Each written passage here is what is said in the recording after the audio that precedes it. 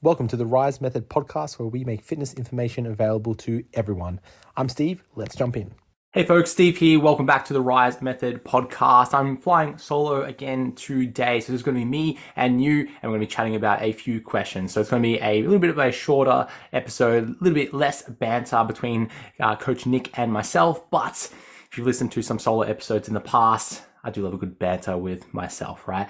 So team, we are in week 9 of the Rise Method Challenge, the very first Rise Method Challenge, very first 10-week challenge. Now, looking forward into the future, we are planning the next round to be a 6-week challenge. From our experience with the Max and Maxine challenge and the M challenge, and now with the Rise Method, we have found that 6-week challenge is a nice kind of short window that we can focus on one goal, focus on a target, focus on a short period of time, focus on improving ourselves.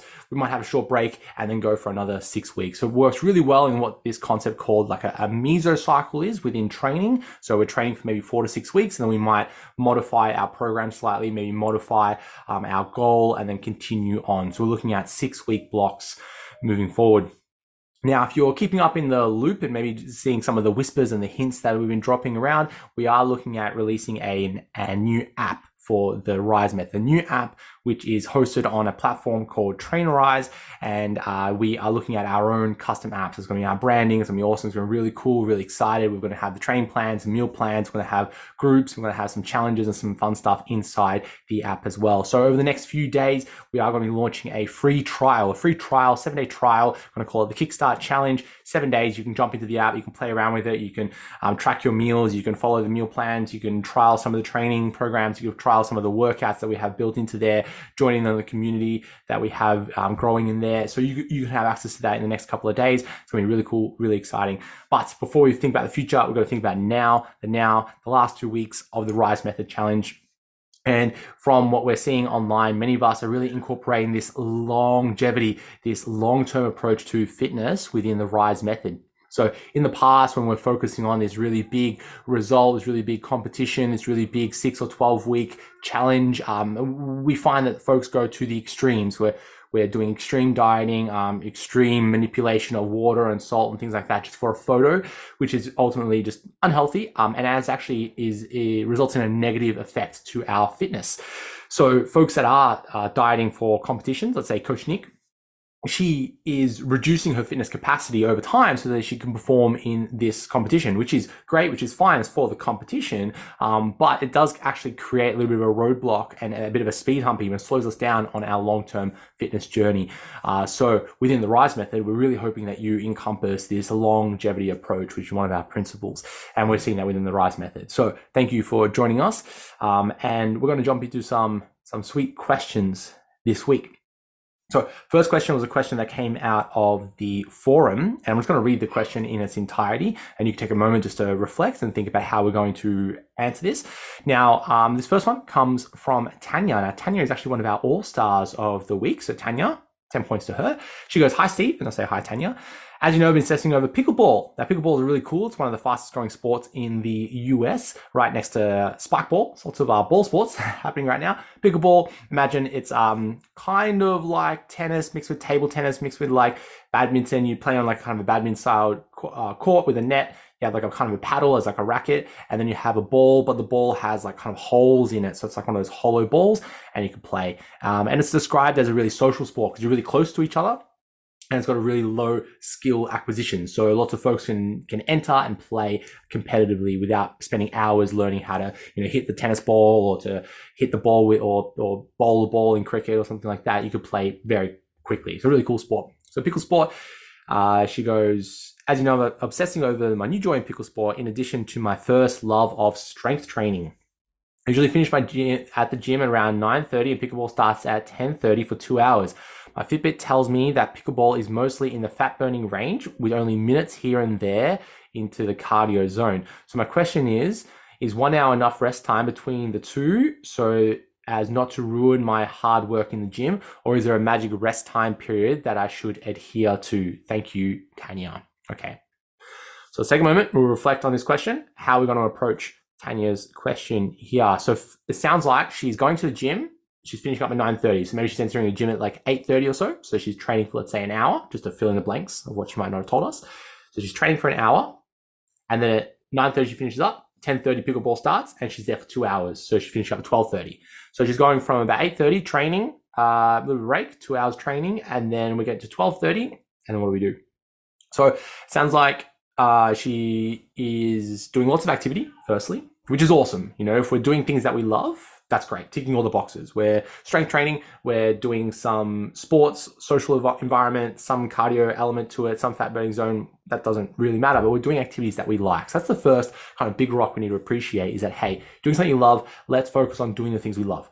It's really easy for us to come in and go, well, you got to cut things back. It's too much. It's very easy to say that, but that's not really promoting health if we're saying you've got to cut back on activity. You've got to love to do these activities. So let's focus on that.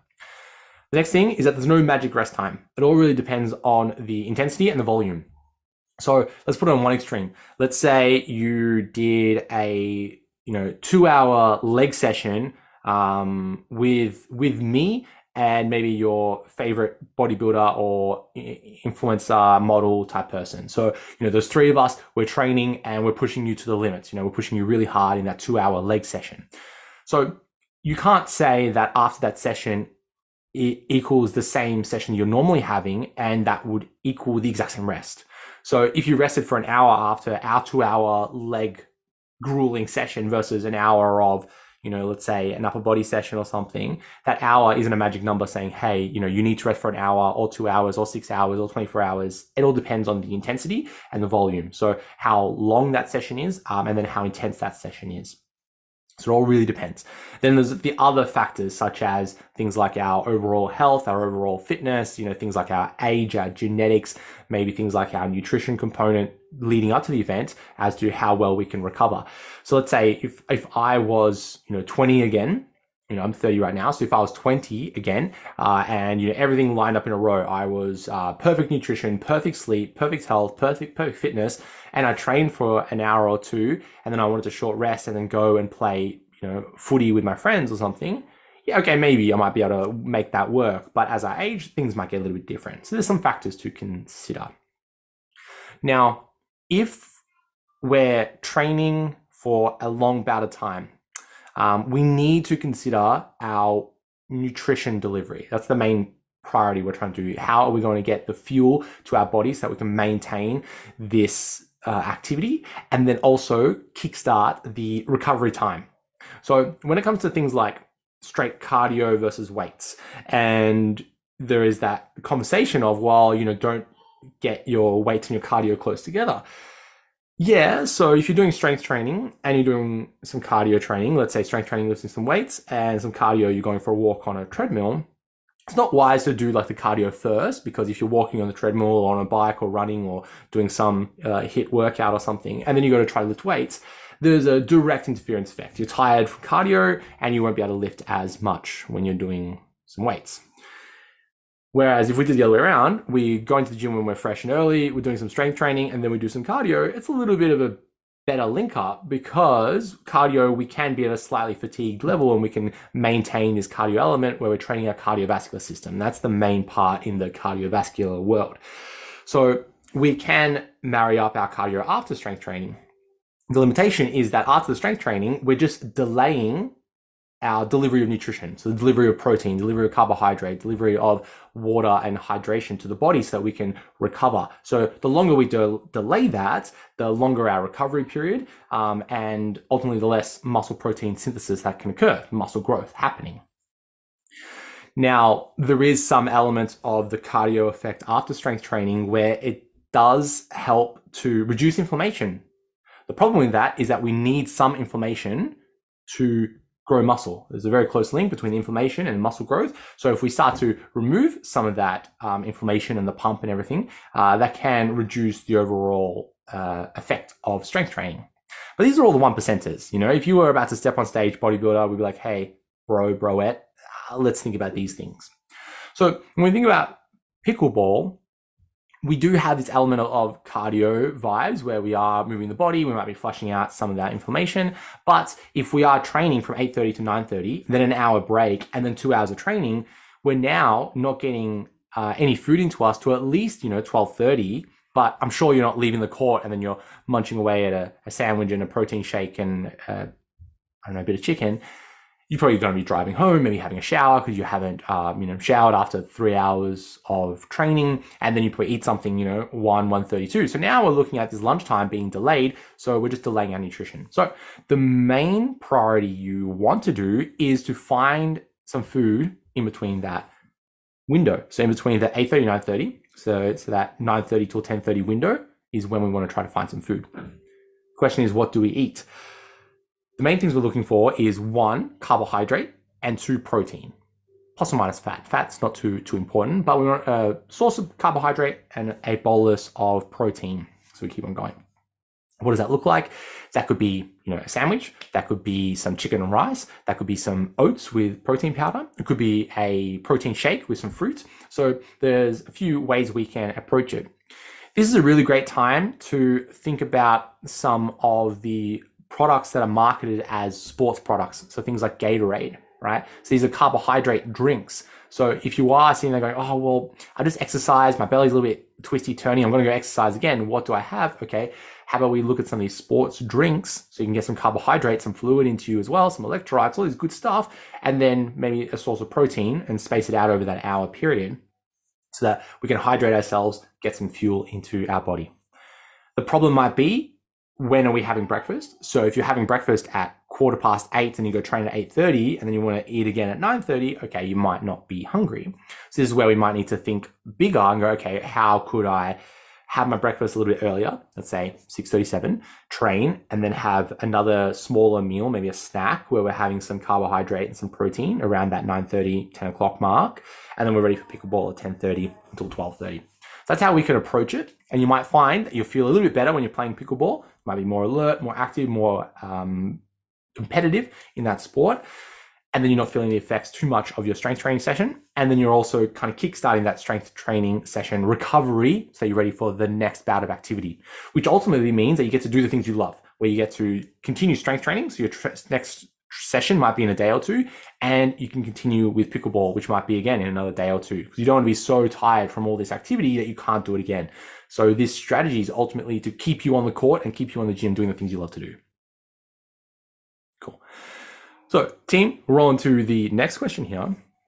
Next question is from Christine, and Christine writes, is 6 minutes of high intensity cardio workout per day effective in gaining cardiovascular fitness improvements? Or is it better to do longer workouts over less days? Or does it even out? I understand there will be many, it depends, yeah, but your general opinion. This is in addition to 4 days a week of strength training. Okay. So the question is a 6 minute bout of high intensity cardio workouts, maybe like a HIIT session, maybe like Tabata. Tabata is usually a 4 minute workout, so maybe like a 6 minute workout, effective for gaining cardiovascular fitness improvements? Okay. Now, the main it depends is, what's your definition of cardiovascular fitness improvements? So is it just cardio fitness for life, just for heart health, so that I can walk up the stairs and play with my kids and, go for a walk with my dog? Is it that type of fitness? Or is it fitness for a sporting event? Maybe you want to go play pickleball like Tanya is, and you want to improve your cardiovascular fitness. So that's the kind of the first thing we want to consider, is what's that definition? Because if it's just cardio for life, that's really quite straightforward. You get a lot of actual cardiovascular training through strength training, because your heart, of course, is pumping. And when you're doing strength training, it is kind of high intensity interval training, because you're doing training for 30 seconds or a minute, depending on how many reps you do. And then you're usually resting for 1, 2, 3 minutes, and you're doing it again. So it's high intervals of training. So we can get some cardiovascular training through weightlifting, through strength training. And then if we include that with our daily step count, so we're aiming to get, let's say, 10,000 steps a day, we know that we see some really great effects in overall health improvements, massive decrease in all-cause mortality rates, and really good heart health improvements as well, just from getting our steps. So we can say, you don't need to if you don't want to. You can get some really great cardio fitness improvements just from doing strength training 4 days a week, plus aiming to get an appropriate and okay step count of, let's say, 10,000 steps per day. So that's the first thing that we can appreciate. Now, when we look at different types of cardio training, we can look at the energy systems that are being trained. So look at it on a spectrum. One side of the spectrum is someone who's doing a sprint, let's say Usain Bolt, 100-meter sprint. On the other side is a marathon runner, let's say like Elijah, who holds the record for the fastest marathon, just under maybe 2 hours. So think about those two energy systems. One is using a very short bursting energy system, and the other one is a very long-term energy system. And the fancy words on that is, on the short-term sprinting is what we call the anaerobic energy system. So the energy system that doesn't require oxygen, so anaerobic. And then on the other side, complete other side, is what we call the oxidative or aerobic energy system, which requires oxygen. And that is what actually metabolites uses up the most fat as energy. So when we're walking things, that requires lots of fat as fuel. So that's that aerobic energy system. But that is just a different conversation around using energy versus actually net loss in those substances. So we can use fat as fuel, but that doesn't mean that we have a net decrease in fats overall. But that is a whole nother podcast in itself. I digress. Now, in between those two systems, the anaerobic and aerobic system, is the glycolytic or lactic energy system. And if we space that out, so the aerobic is usually that first maybe 10, 20 seconds of exercise, and then it starts to decrease. Then the glycolytic lactic acid system comes on, and that's maybe like 1 or 2 minutes. And then we move into the aerobic energy system, which is sustained. So that might be a marathon run.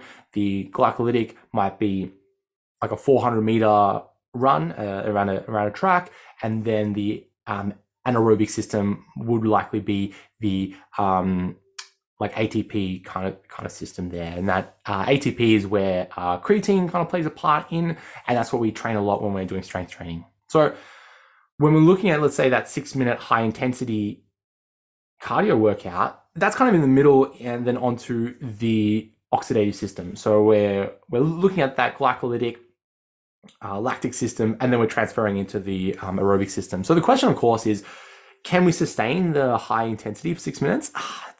It's unlikely, because that energy system that we're using, which is that glycolytic, is for that maybe 400-meter sprint, and then we kind of transition into this kind of like marathon runner pace. So that high intensity kind of would end up to be like maybe a medium intensity of training over that 6-minute period. Of course, if we're doing like HIIT, it might be some more intervals, and then we go, is it 6 minutes or is it really 2 minutes of working out and then standing around for 4 minutes?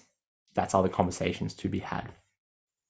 If the goal was for more, let's say, sport-specific outcomes, so we're doing this cardio training because we want to improve our health, and we're also doing it to improve our cardio so we can play pickleball, we would want to look at an energy system that matches the sport requirements. So let's say pickleball, you might be kind of standing there for a moment waiting for the ball to come to your side of the court. You might do a little sprint, hit the ball, come back. The ball will come back to you, and it might be at the same spot you are, so you don't really need to move, and you can just hit the ball again. So it's this mixture of like the anaerobic and glycolytic system kind of coming on and off. And it's kind of what Tanya described, where her Fitbit was saying that she's using some fat burning zone and some cardio zone, different words for the same concept we're describing. So it's a little bit of this kind of like resting movement part, and then like a cardio effort part. So if we are training cardio for a specific sport, we want to match up the cardio training for that sport. If we're just doing it for life, we're trying to match it to life, or we could just do walking as our cardio. So when it comes to, is it going to be effective? It really depends on your definition of cardio.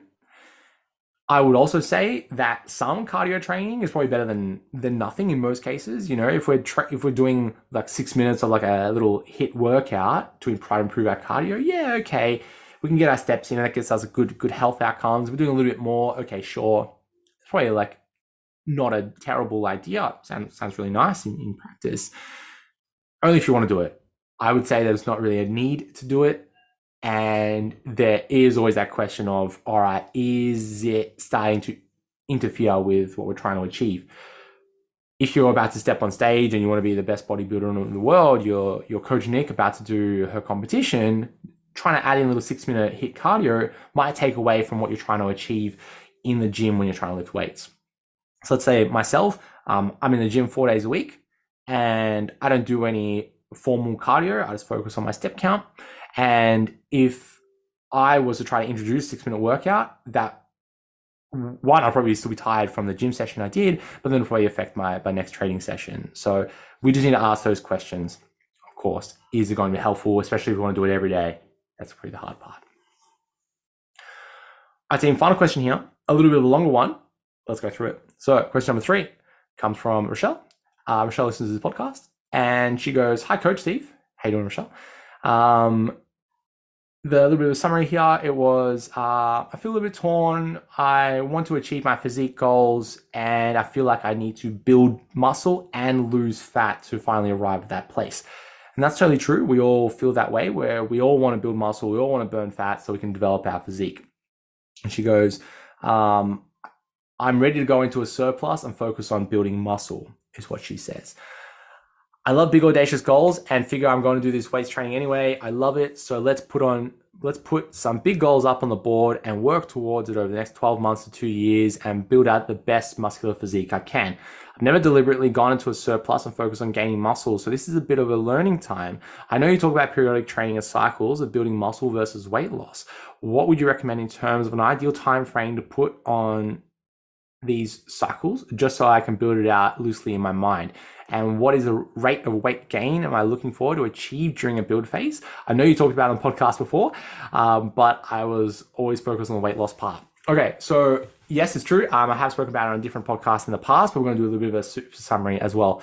So talking about what she's trying to achieve, she's trying to develop her physique. Now, when we're developing our physique, we can try to get the best of both worlds. We're trying to build muscle and burn fat at the same time. But what tends to happen is when we're doing both at the same time, we kind of half-ass both things. So we get half the result. It's kind of like if we're trying to learn, 2 languages at the same time, 2 very different languages, maybe like Mandarin and German. So if we're trying to learn those 2 different languages at the same time, if we did that for 12 months, we would be able to learn a few words, maybe say a few phrases, maybe a little bit conversational. But what would be better is if we focused on one language for 6 months and then another language for 6 months. So if you focus on German for 6 months and then Mandarin for 6 months, you might find you get more proficient at German, more proficient at Mandarin over that 12-month period, rather than trying to do both at the same time where they kind of conflict. Within building muscle and losing fat, they require 2 different nutritional goals. So building muscle requires a slight surplus, and then losing fat requires a slight deficit. And what I'm referring to is a surplus of energy versus a deficit of energy. And when we think about building muscle, we're trying to add mass to our body. So I'm currently 100 kilos. If I want to build muscle, I would want to be, 101 kilos or 102 kilos. So I can't make matter out of nothing. I need to consume that matter so I can get bigger. So I need excess. So more than what it takes for me to move around, I need more so I can get bigger. Versus if I was losing weight, I'm trying to lose mass. So I would need to consume less energy than I require. So we find ourselves in this loophole of, I'm trying to build muscle, but I don't want to gain weight. Well, you're trying to, grow your bank account, but you don't want to see the number go up. You're trying to build more muscle, but you don't want to get any heavier or any more mass on you. It's a constraining thing. It doesn't make sense. So what is really strategic is we focus on a weight gaining phase or a muscle building phase, and then we move into a weight loss phase. And we see this in gym culture where people will say, "Hey, bro, are you cutting or shredding, or are you building or massing?" We use words like this. And what tends to happen is people will go through a phase where they're cutting or shredding or losing weight, and they'll go through a phase of gaining or building. And we would phase this out usually through a weight loss phase coming into summer, because we want to look good, take the tops off for summertime, and then go through that bulk through winter time. That's what tends to happen. And then it usually looks like maybe kind of 6-month cycles. What can we do to make it more strategic? Well, in terms of weight loss, we want to be losing weight for a minimum of 6 weeks, because if we do anything less than 6 weeks, if we went for a month, okay, sure. But if we did a weight loss strategy for 2 weeks, a week, we might not even see any results in that time. It might take a week or two just to kind of implement that strategy, our body to adjust to it before we actually notice any significant changes. Then on the longer side, if we're dieting for more than 12 weeks or so we're looking at 3 months, we start to face the negative effects of dieting. So we start to have mood swings, we start to have some decrease in energy, we start to have decreases in performance, we're at a higher risk of losing muscle mass. So usually around that 12-week mark is when we should be cutting the diet. We define a weight loss strategy as losing body weight at a rate of 0.5 to 1% of your body weight per week. So if I'm about 100 kilos, I would be wanting to lose about between 500 grams and a kilo every week for 6 to 12 weeks. So over that 6 to 12 week period, I could be losing anywhere from 3% of my body weight if I was going for 6 weeks, maybe 6% if I was going for 6 weeks, or on the higher end, maybe like 6 to 12% of my body weight. So, anywhere between like 5 to 10% of my body weight might be a target I aim for over that 3-month period. So I might be losing 5 to 10 kilos because I'm about 100 kilos over that 3-month period if I was successfully in a weight loss diet. If I was much lighter in weight, let's say 50 kilos, if I'm trying to lose 5 to 10% of my body weight, that might only look like, 2 to 5 kilos of my body weight. So it's all relative. Now, if we're on a surplus, if we're on a building phase, we want to do things a little bit differently, but follow kind of similar frameworks. So in terms of duration, again, we're going to be going for a minimum of 6 weeks. Yeah, you could be going for about 4 weeks just to make it around 1 month, but anything shorter than that is not significant enough to actually grow some muscle. So if you're committed to a weight gain phase for one week or 2 weeks, you're not going to see any significant changes. But if we go for at least that like 4-6 week mark, then we actually start to see some gains. Then on the higher end, when we're going for upwards of about 18 weeks or so, maybe a little bit longer, depending on the rate of weight gain and then how we're feeling, physically, emotionally, psychologically. Because as we start to gain weight, we might feel a bit different in our clothes, might be feeling differently the way we look at ourselves, and we want to start to lose some weight there. The rate of weight gain should be between 0.5 to 1% of our body weight per month. So in contrast, 0.5 to 1% of our body weight per week for weight loss versus 0.5 to 1% of our body weight gain per month for our weight gaining phases. So if we're on that higher end of weight gain, 1% of our body weight, and we're going for, let's say 6, maybe a little more, 24 weeks, so we're looking at about 6 months, 1%, we're gaining about 5% of our body weight, 6% of our body weight over like a 6-month period. So me going from 100 to 105 kilos, 5% gain. And relative, that's not that much, right? And what we would then do after that 5-6 month period of maybe 5-6% increase in body mass, we would then go through a weight loss phase for, let's say, a month where we would lose 0.5 to 1% per week. So we could be losing 2 to 4% of our body weight. So I might gain 5 kilos, go to 105 kilos, and then reduce a few percentage points. So I might end up at that, 102, 103 kilo mark, and I've successfully lost a few percentage points as I've gained. And then at the end of the day, I'm up, 1-2 kilos from my original starting point. And I might not have been able to do that over that 6-month period or so. If I tried to do both at the same time, I might have been able to gain a couple of 100 grams of muscle here or there without actually giving my body enough energy to grow. Now, when we look at very recent research, as in just a few days ago, a new paper out by Eric Helms, and if you don't follow Eric Helms, go follow Eric Helms, one of my favorite influencers in the fitness and health space. Very intelligent guy, very well spoken and articulate, and go listen to the Iron Culture podcast. I call themselves the Iron Cultists, where he speaks a lot about the research that he's doing. He writes for Mass with his monthly application of sports science. Really clever guy. His new paper by Eric Helms looked at the rate of weight gain and its effects on size and muscle growth. And the main takeaway was if you were gaining 1 to 2% of your body weight per month, it's likely that a lot of that is fat. So previous culture of, doing dirty bulks and I want to have, 5,000 calories per day and try to gain as much mass as I can, taking weight gainers and things like that, is ultimately just adding some body fat to your body rather than building muscle. So if you are inclined to want to do a bit of a kind of quote dirty bulk and try to gain as much mass as you can, if you're gaining more than 1 to 2% of your body weight per month, a lot of that is likely body fat. So we're trying to increase by 0.5 to 1% per month. Now this can be very small. So we face problems if you want to weigh yourself once a week, because that one measurement could be skewed by how much food you're having, how much water you're consuming, how much gut residue is inside your digestive system. So what is better is if you were weighing yourself multiple times throughout the week, creating a weekly average and then comparing that weekly average from week to week so you can stay on track. So in terms of the big picture, what you might do is go through a weight gain phase, let's say in round numbers, 2 to 5 months. A little bit shorter than that, you might face some problems. If it was like 1 month or so, you could get away with it, but you might not see anything significant. So if we're looking at a 12-month period, you might go through these 2 to 5 months of a weight gain. So let's go like 5 months of weight gaining. Then you might do 1 month of a weight loss phase. That rounds out to 6 months. So we've gained, let's say, 5% of our body weight. We then reduce any excess body fat that we have over that month period, and then we transition back into a weight gain phase, maybe that kind of 4 months or so, and then you finish off the year with a 2-month weight loss phase. And by the end of it, you might find that you've developed a really well-rounded physique. You've allowed yourself enough energy to improve your execution on certain techniques, get stronger on certain lifts, increase the volume of certain lifts. And then when you go through that weight loss phase at the very end, that last 2 months, you might find that you're able to lose a lot of body fat, maintain a lot of muscle, and then have a brand new physique over this 12-month period. So that would be a strategic way to map out, 12 months of training. And if we were to plug in something like the RISE method, you were able to do, let's say, 1, 2, or 3 6-week blocks of building muscle and then a 6-week block of weight loss. That takes us into 4 6-week blocks.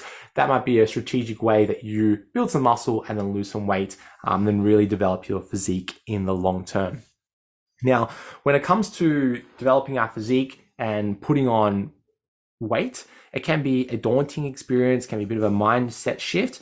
But remember, it is a very short-term thing and it's not a really massive drastic thing. A few percentage points of body weight increases isn't huge. And if we think of ourselves, we're all adults and we've all committed to things that may result in a short-term loss for a long-term gain. And that could be things like, I'm staying back late at work so I can get a promotion. I'm going back to school to upskill so I can get a new job. I'm trying to go without so I can save money so I can go on holiday. So we've all gone through a state of, okay, this isn't enjoyable right now, but the long-term gain is for the benefit. And this is the same as physique development. If your drive to develop your physique is so high, these are the things that we need to do, where we go through a period of being uncomfortable, a period of short-term loss, so that we can get a long-term gain. Team, I just want to wrap up this podcast by highlighting our all-stars for the week. So the first one we've highlighted already, we have Tanya Kortik. Tanya's been really active on places like our forum and the Facebook group and posting lots of before and afters. So Tanya kicking goals. We have Lyndall Brown, really active on the weekly check-ins, sharing her story there. So thank you, Lyndall, for sharing that there. Melissa, again, posting lots of before and after photos. That's Melissa Crowther, who is doing an amazing job over this last 8-week period. And we're excited to see what she can do at the very end of the RISE Method Challenge. And finally, we have Trisha Bell and Tracy Daunt, D-O-H-N-T, both really active on the weekly check-ins. Trisha posting a lot, sharing her experience with the RISE method being something that is long-term, bit of a mindset shift where she's not comparing herself with others in terms of images, focusing on her fitness journey. So Trisha, congratulations. And Tracy, yes, really active in the weekly check-ins, kicking goals, loving life. So thank you to our all-stars this week. It's not too late for you to be an all-star. All you need to do is show us what you're up to for the week. Maybe you are training. Maybe you post a few videos of yourself training. Maybe you're posting a few photos of the food that you're eating. Maybe you're doing the weekly check-ins. Maybe you're asking questions on the forum. Maybe you're joining on in the social hub in the members area. Let us know what you're up to. You might be the all-star for next week. Hope you enjoyed this episode, and I'll catch you next week where we might have Coach Nick back. See you then, team.